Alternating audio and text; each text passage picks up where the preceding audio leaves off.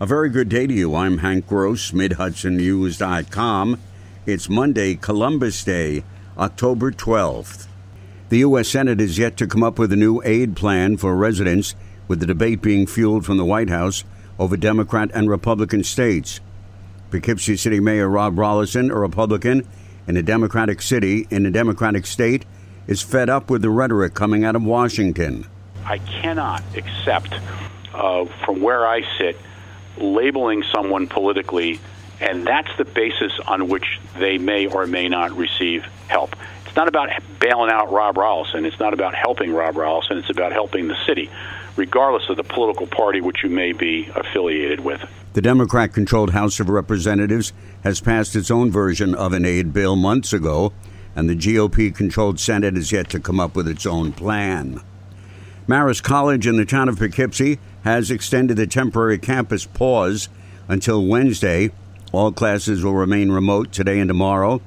School officials said as of last Thursday, new cases of COVID-19 were identified, and they immediately implemented their procedures for contact tracing and additional testing of close contacts to previous positive cases.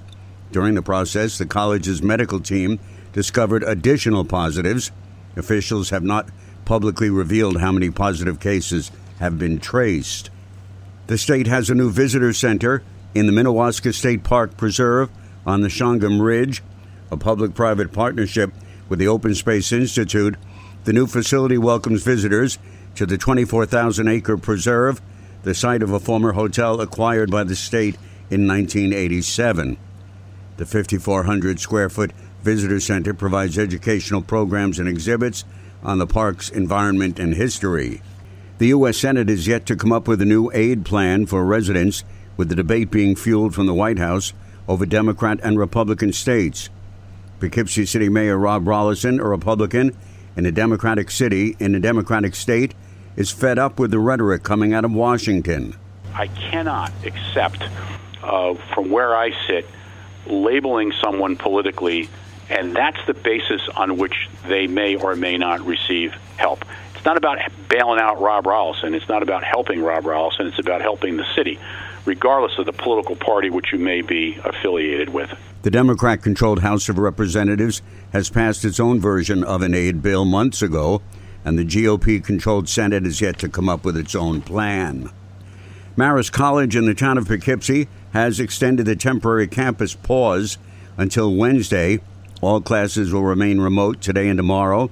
School officials said as of last Thursday, new cases of COVID-19 were identified, and they immediately implemented their procedures for contact tracing and additional testing of close contacts to previous positive cases. During the process, the college's medical team discovered additional positives. Officials have not publicly revealed how many positive cases have been traced.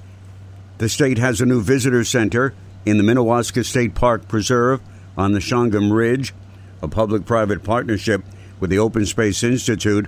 The new facility welcomes visitors to the 24,000-acre preserve, the site of a former hotel acquired by the state in 1987. The 5,400-square-foot visitor center provides educational programs and exhibits on the park's environment and history. 2 men are under arrest for allegedly robbing a woman at gunpoint in the town of Newburgh. Police arrested 36-year-old Adam Calandria of the town of Newburgh and 24-year-old Stephen Wolf of the city of Newburgh, both men charged with 2 counts of armed robbery.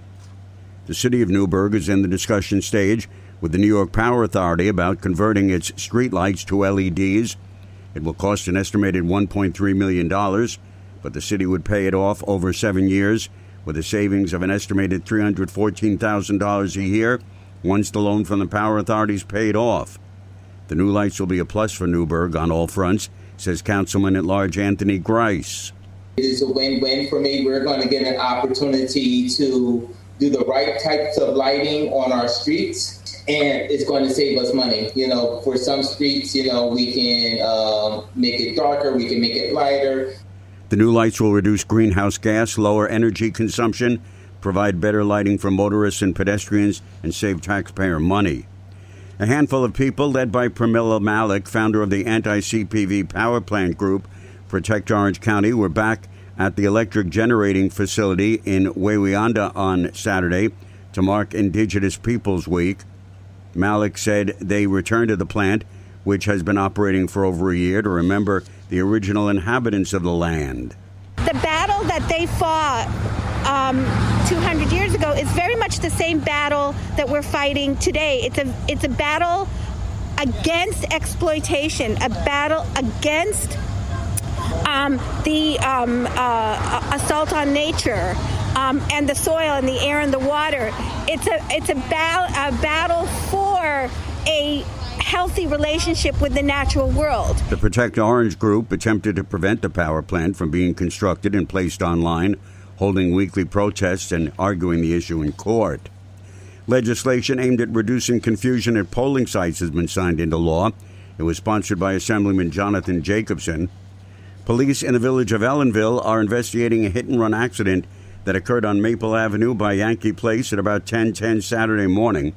The driver was traveling on Maple Ave when he struck and killed a dog in front of the owner. The vehicle did not stop and continued toward Route 209. I'm Hank Gross, MidHudsonNews.com.